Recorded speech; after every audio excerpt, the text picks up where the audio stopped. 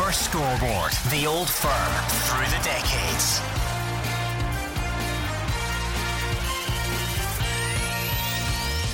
This is Super Scoreboard, the Old Firm through the decades. I'm Hugh Keevins. The decade we have arrived at, the 1990s, a decade of torture for Celtic, but with one redeeming feature: the capture of the league title in 1998, which prevented Rangers from winning 10 in a row. Simon Donnelly was part of that Celtic success. He's with me now, and so is Mark Haitley. Signed for Rangers by Graham Souness, but part of the Walter Smith era, which won Rangers 9 in a row in a decade they dominated. Graham Souness, there's a name. How did you get on with him?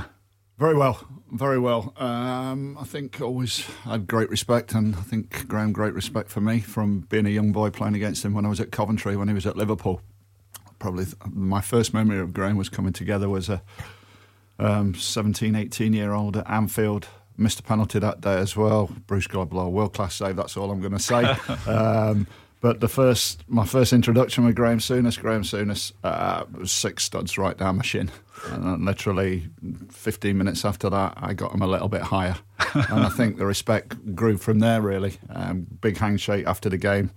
Wish me all the best. And that was my first introduction to Graham. But obviously in touch with him when he was at Sampdoria in Italy.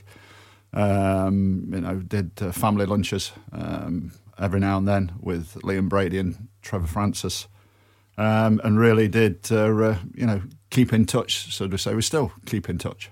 So when an England international who has been a teenage sensation and has gone to Italy and has performed very well in Serie A is suddenly presented with the notion of would you like to come to Scotland?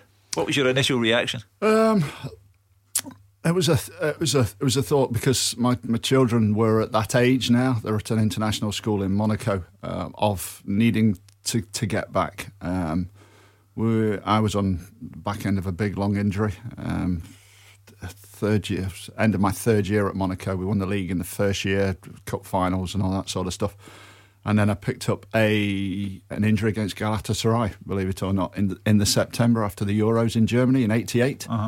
Double dislocation, kept me out for two years. But on the back of that, Wenger literally he came to me and offered me a brand new 5-year contract straight after operation number 1. I was needing 4 operations to get through to get me back playing.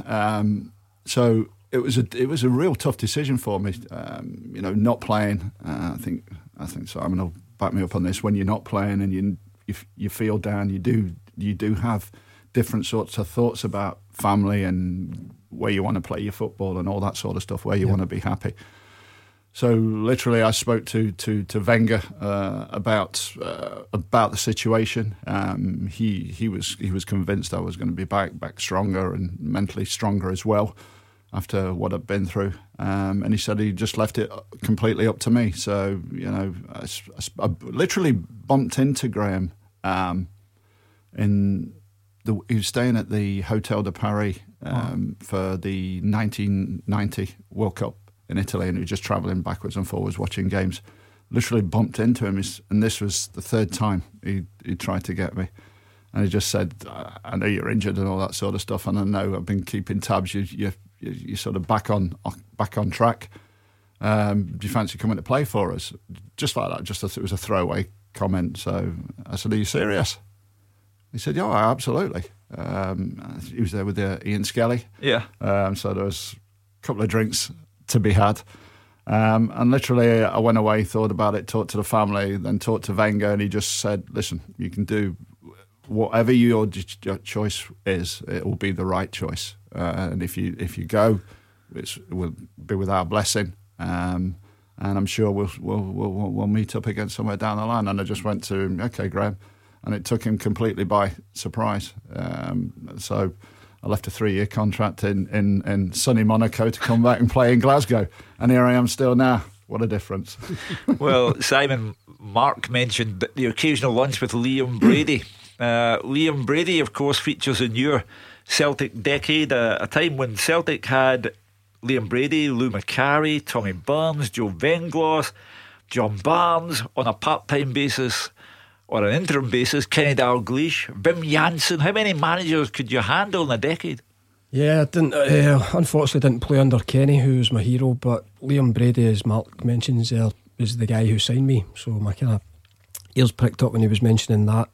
Back in 1992, it was Liam that signed me after a short spell on trial.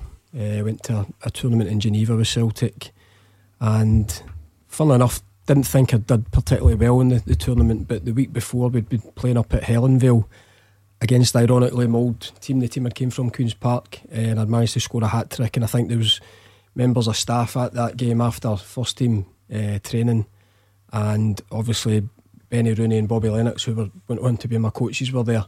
And luckily enough, I did enough, I think, before that tournament to get signed when I came back from Liam. Mark walked into a dominant Rangers team. You walked into chaos at Celtic Park.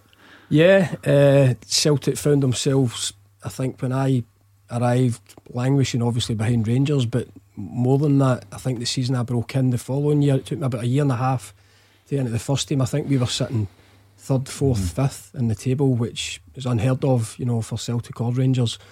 So the club was struggling, and I look back and think, well, maybe that was one of the reasons or circumstances that I got more opportunity. If a Celtic team are flying high at the top of the league, you maybe don't get your chance. And hopefully, when I went in there, I showed I could take my chance. The following season, when we went to Hampden, I didn't do particularly well again. I had injuries. I'd come in kind of on the crest of a wave at the end of that 93 season. So I think scored 5 in 10 games. Actually thought to myself, kidding myself on, this is easy. This is what it's going to be like always. But of course, defenders get to know you. You're no longer the kind of new kid on the block.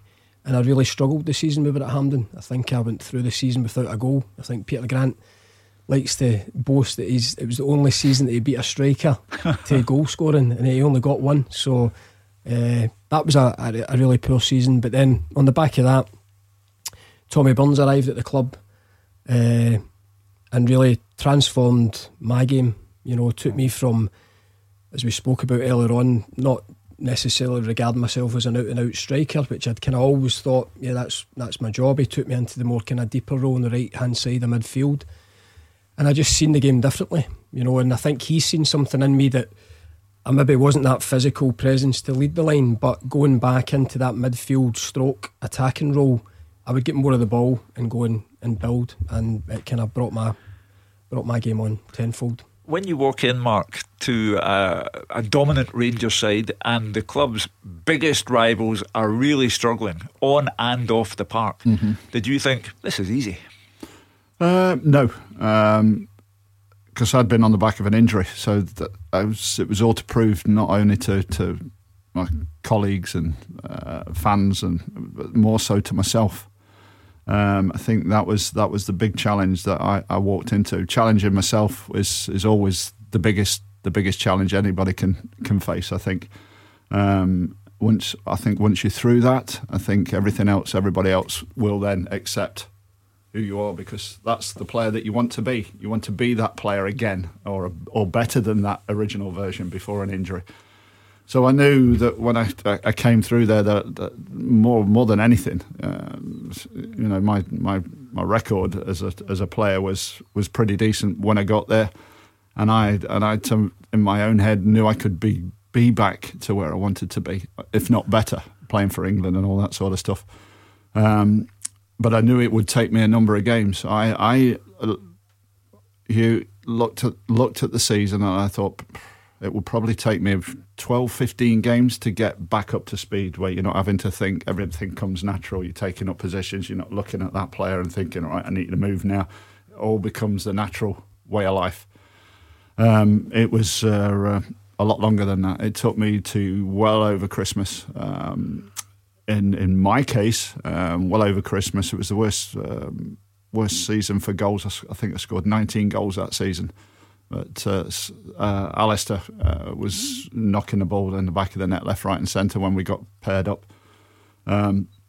So that took the pressure off me a lot, but it was a lot of hard work. I had to put. I arrived at the club at 12 stone 3 from European football, and I went to 13 stone 10 to survive the rigours and the physicality of a Scottish Football League. I knew that straight away, and that was literally my best playing weight. That's my still literally I'm round about that weight right now. But it was all, more of it was celebrating, going out and hitting the gym and putting up on more muscle weight. But as soon as I hit that, I felt a lot more comfortable to be able to get hold of the ball and know if I could take an impact. Hitley racing away for Rangers, great chance for Hitley, goes round the goalkeeper and scores! Hitley has scored for Rangers in a breakaway, running all of 30 yards, beating the goalkeeper and slipping it into the net. On the subject of physicality, do you remember your first game against Celtic? Not really. No, it's.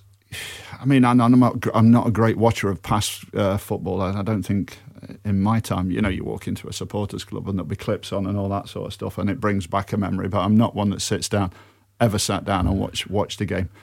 The homegrown boy said to me, "You won't remember your first two anyway. Yeah, so make sure the winners, and we'll keep telling you we won it, and we'll keep going forward." And it's as said. I think done the same for you, Simon. But the game was so fast, and completely different to a Milan derby, let's say. More tactical and all that. It was just sleeves up. I know it's changed nowadays, but it was roll your sleeves up, and first ball that bounces in the middle of the park, nobody gets hold of it. They just help it on, get a back four turn around, running towards their own goal. And that's how the game was played. You knew you was going to get 4 or 5 chances. I remember one of your first Old Firm games, because I'd signed for Celtic, and I was fortunate enough to get tickets for the Jungle. It was the seats in the Jungle at that time, just before we moved to Hampden. And I think you scored before I actually put my backside on the seat. Scored really early in the game. I think Rangers won 4-2 that day. 57 seconds, 3-0 after about 18 minutes or something crazy. I was literally in the ground. I had friends over and we were just sitting down and you scored. Yeah. Well, that was the famous day when, because of the turmoil that Celtic were in, I remember being there covering the game for Radio Clyde, and a Celtic supporter tied his scarf into the form of a noose and he dangled it in front of the director's box. That was the kind of thing that was going on, Simon, because the club had fallen into financial disrepair, eventually leading to the arrival of Fergus McCann. Yeah, it was. I mean, I was just a kid making my way in the game, really. Now looking back at it, it's incredible that what Celtic were going through as a club at the time. Until Fergus came in, obviously redevelops, the Celtic part to what we know it is nowadays, and we go to Hampden for a season, which I said earlier was terrible. I look back at one point, I don't know why I found myself looking back at it, a period, but it was like we were going draw, lost, draw. The form was terrible. You beat Rangers 3-0 there, but Rangers had already won the league by that was at time. the end of the season. Yeah. I think that was maybe. I think we beat Rangers 2-0 at Ibrox, McStay and Collins possibly, can't remember, but that was my first kind of taste of a win against Rangers, that game, albeit they had won the league. I think Rudy Vata scored that day as well, Paul Byrne. But out with that season was a total wipeout. Fergus McCann transformed Celtic. He will be forever in the history for having done so. Graham Souness left, and then came Walter Smith, who wins Rangers 9 in a row. Did you know anything of Walter before you got here? Before I got to the club, no, not at all. But you look at Graham and you think, well, Graham's not daft. He knows the game and he knows intelligent people. So Walter, it must be an intelligent guy. Walter did a lot of the training, Monday to Thursday, always with the boys, and you could see straight away when Graham left. Actually, David Murray actually collared a couple of the experienced boys, and he just said, "Who do you think? What do we need here?" I said, and we all said straight away, "He's already amongst us." Says that man there. Said he knows exactly. He knows us all inside out. He knows how we like to play. He knows a player. and the rest is history, as they say. But he's, before arriving at the club, nothing about him. But you're well aware of Walter straight away. Walter is probably one of the smartest managers I've ever worked under. He gives you responsibilities. That's a smart thing. So once you've got a lot of responsibilities, then it's down to you. Well, it's not his fault, it's your fault. As Fergus McCann will forever be in the Celtic history, Walter will forever be in Rangers folklore. Oh, without a shadow of a doubt. I mean, probably the greatest period of Rangers history, and it's a long history. And rightly so. What he did and what he brought to the club, I must say, under a good chairman. Without a good chairman, he just said about the fact that a man comes in with a lot of money at Celtic, and then all of a sudden you've got a guy that understands the football, who's the manager, right? And then all of a sudden you start getting better players in, and that's basically how it is. But one without the other doesn't work. So you have to have a good board, good chairman with money, and a good manager. Johnson tries to put it back down to Hateley. Hateley cuts inside, tries a shot and goal. Oh, he scored! A brilliant goal by Hateley. Superb left-footed drive from the edge of the box, right beyond Bonner, into the back of the net. 14 minutes gone, Rangers are 2 up. Hateley's second. What qualities does a person have to possess in order to manage Paul Gascoigne, Laudrup, Mark Hateley? Well, I'm going to say good respect. I think the quality is respect. I think that is, because I'm not going to say you're going to have to play at that level, because Wenger didn't play at that level, and his team was full of French internationals. I mean, he was 34 years old when I played for him, but he was still in command of everybody, Glenn Hoddles, myself, Jean-Philippe Roux, Patrick Major, all these top French players. Now, Graham was the other side of it, where when he came in, he played at the very top level, and where Walter took it on to he took it back to the Wenger level, I think. And I think, I don't know, no disrespect to Walter, but he didn't play at that level of Graham. Yeah. So I would say more on that intellectual level of Wenger, understanding the players and very tactically aware. And that's how you deal with people. You need to get in the minds of individuals. Certain people need certain things.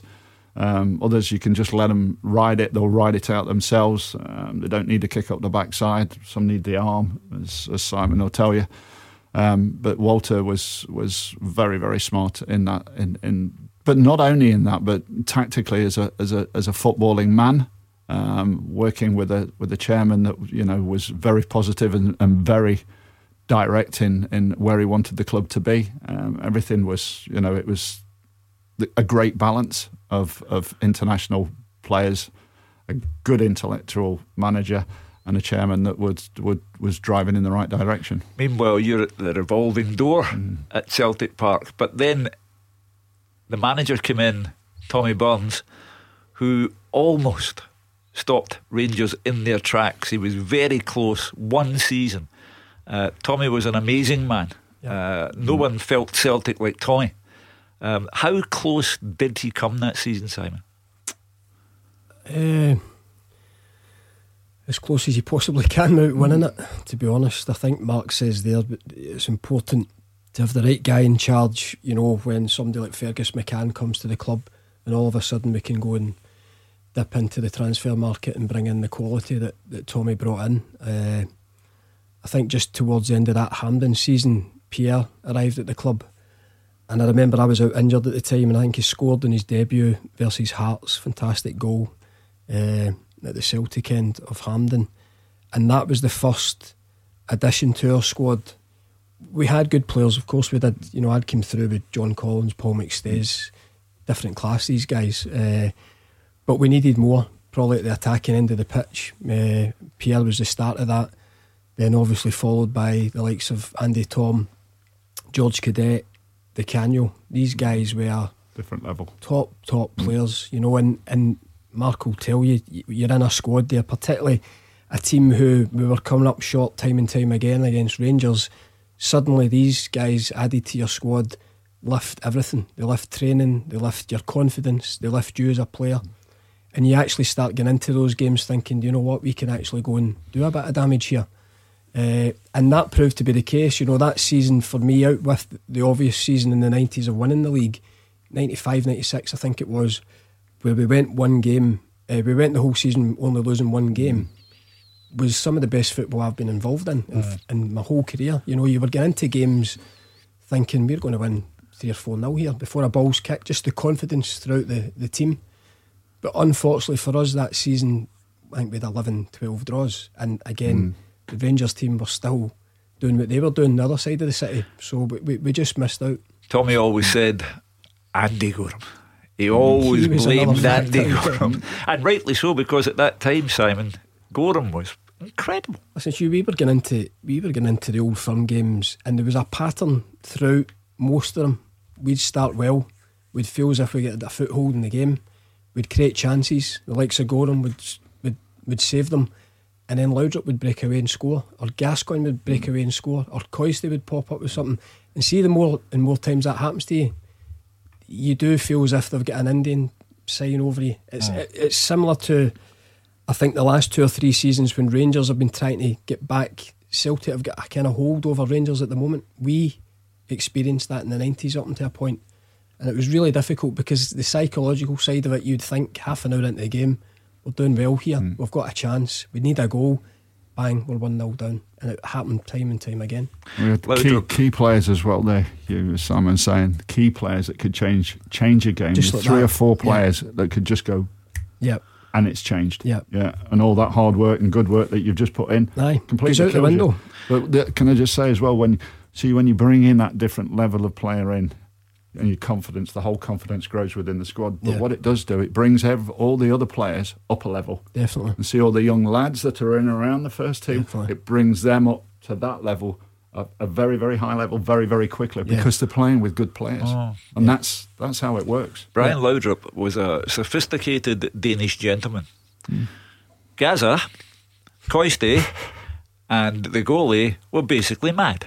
Yeah, I think it takes a bit of madness. I think where do you draw the line between madness and greatness? That's what you say, isn't it? It's a fine line. It's a balance. But I think everybody kept everybody in order, though. I think the manager, had total faith in the group, that we could keep each other under control, and we did do. We had more punch-ups than you could ever imagine. Trying to keep people straight. But that's management. Where did these punch-ups occur? Oh, the dressing room, training grounds, tunnels, all of it. I mean, that's how it was. We were a tough bunch. You throw John Brown into that. You got Goffey. That all were desperate to win games. They didn't care how they won it. They just wanted to win games. And that went right through the team. You got an Ian Ferguson in there that would kick his granny, and probably did on some occasions. But it was what it was. It was a group of guys. I'm going to say 16 guys through that 9 years. I know other guys came in and went and all that sort of stuff, but a nucleus of 16 guys that lived and dreamt, played football, partied hard, it must be said, and enjoyed everything that went with, being a successful football club. Legend has it that Gaza nipped into the Celtic boardroom, had a swift one, and then went out and played an Old Firm game. I think you'll find that's true. Yes, with his boots on, as he does. So when you're witnessing this take place, are you thinking, okay, that's fine, he'll be settled now? Yeah, I mean, Paul lived with me for 2 weeks when I was through in Helensburgh, and this was Walter's idea. Thanks, Walter, for that one. My family were away on holiday, and it was pre-season, so the safest place for him to come and stay would be in Helensburgh, because Walter just lived along the road. So Walter's thinking is, if there's any trouble, I can be there in jig time sort of stuff. And can I just say here, Simon, it was the hardest 2 weeks of my life. I mean, I had 4 children under the age of 8. And I'd rather look after the four kids than Paul for another 2 weeks. He was absolutely It was mayhem, especially pre-season. You go and all I did was run my socks off, come home, sleep, get up, do that for the whole of pre-season. And Paul never slept. I mean, he was a great lad and good fun. When he's not sleeping and it's the middle of the night, yes, what's he getting up to? Oh, good knows. I was deep in sleep, but you could hear the rattling around, and that's Paul's always been like that. He was not a sleeper. He's the nervous energy that was within him. I mean, some of the stories. Alistair will tell you some of the stories, appearing in his kitchen at 3 o'clock in the morning, rooting through the fridge because he'd got no food in his fridge and all that sort of stuff. That was just the norm to. I was going to say a crazy bunch of guys, but no, it was a good mixture, a good balance.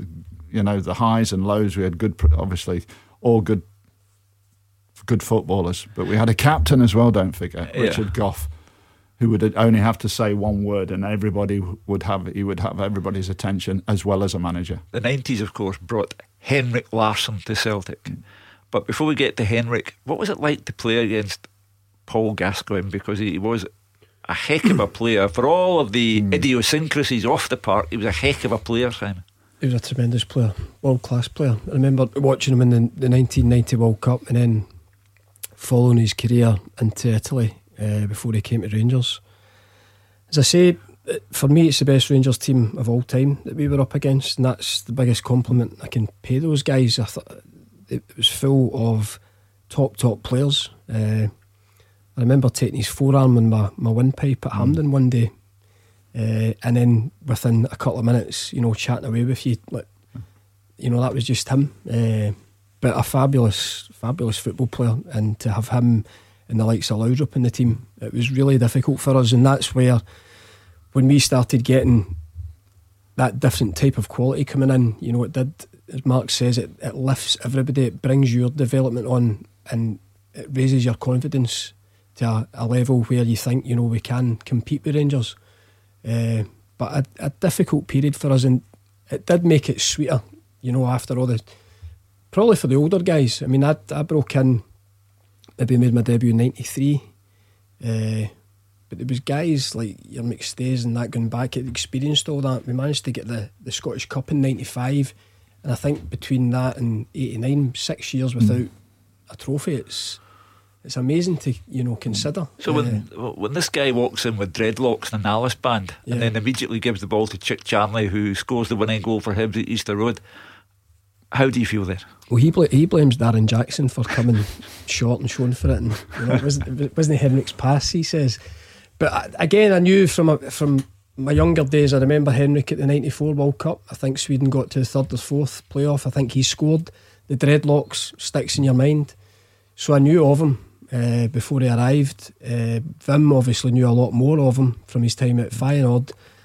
And for me, looking back at it, I think it was a case of maybe he'd fell out of love with football at Feyenoord. I think he was getting played out of position, and he had a guy who knew him inside out, knew where he could play him, knew the platform of Celtic, and that just elevated Henrik to another stratosphere. It's a different footballing environment as well. I mean, the mentality of coming to Glasgow first and foremost, it does change the way you look at the game of football. I think for him though, when I look back on it now, I think the marriage of him and Celtic was perfect, because as I say, whatever had happened at Feyenoord, he wasn't enjoying his football, and he came to Celtic where Wim knew, if I get him playing the way I know he can play, the fans here will love him, and that's what happened.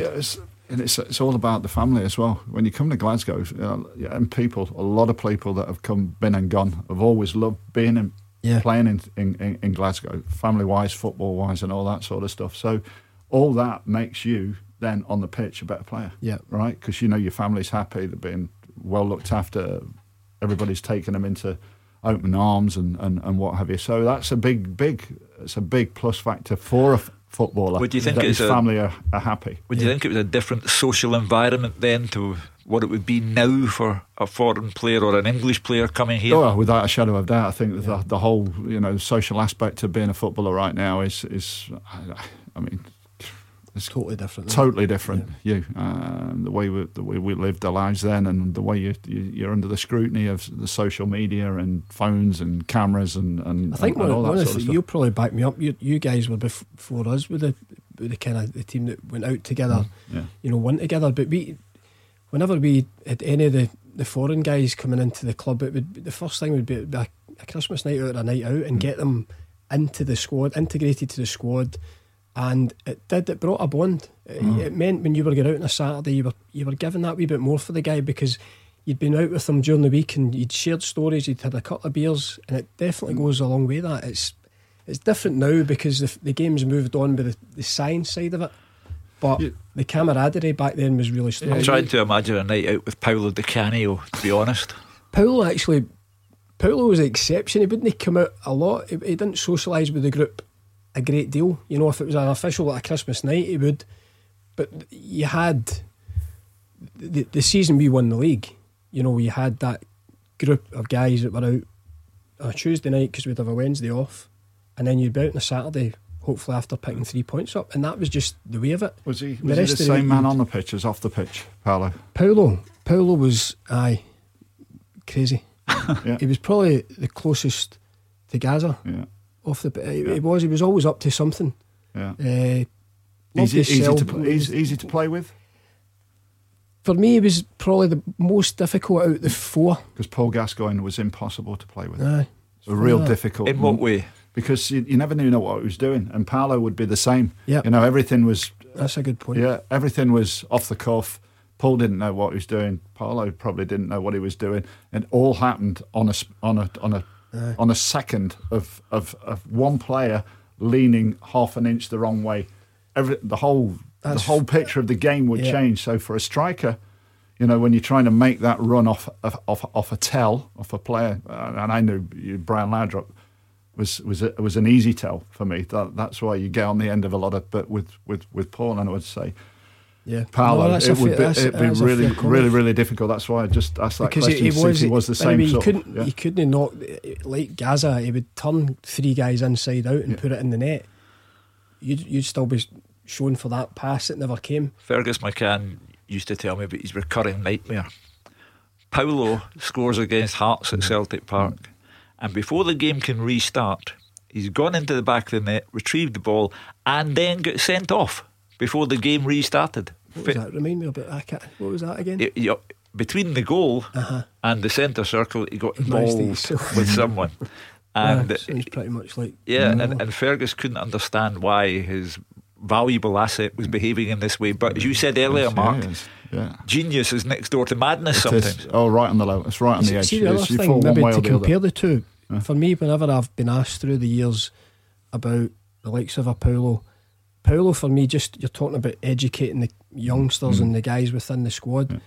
He was one of the hardest trainers that I've ever worked with. I don't know if Gaza was maybe but see, when he was on the training pitch, he was an absolute animal. He never stopped. And that was something that I tried to take from my time with Paolo. Look at the way he goes about his business. Look at the way how he trained.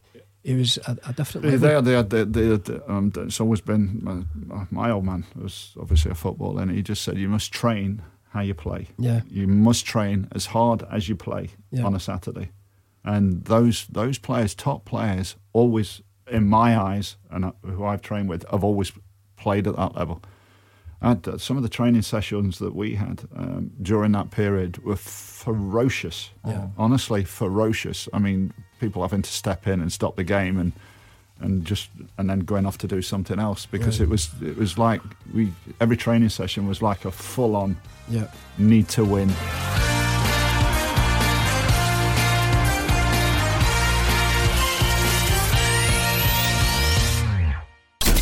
Super Scoreboard, the Old Firm through the decades.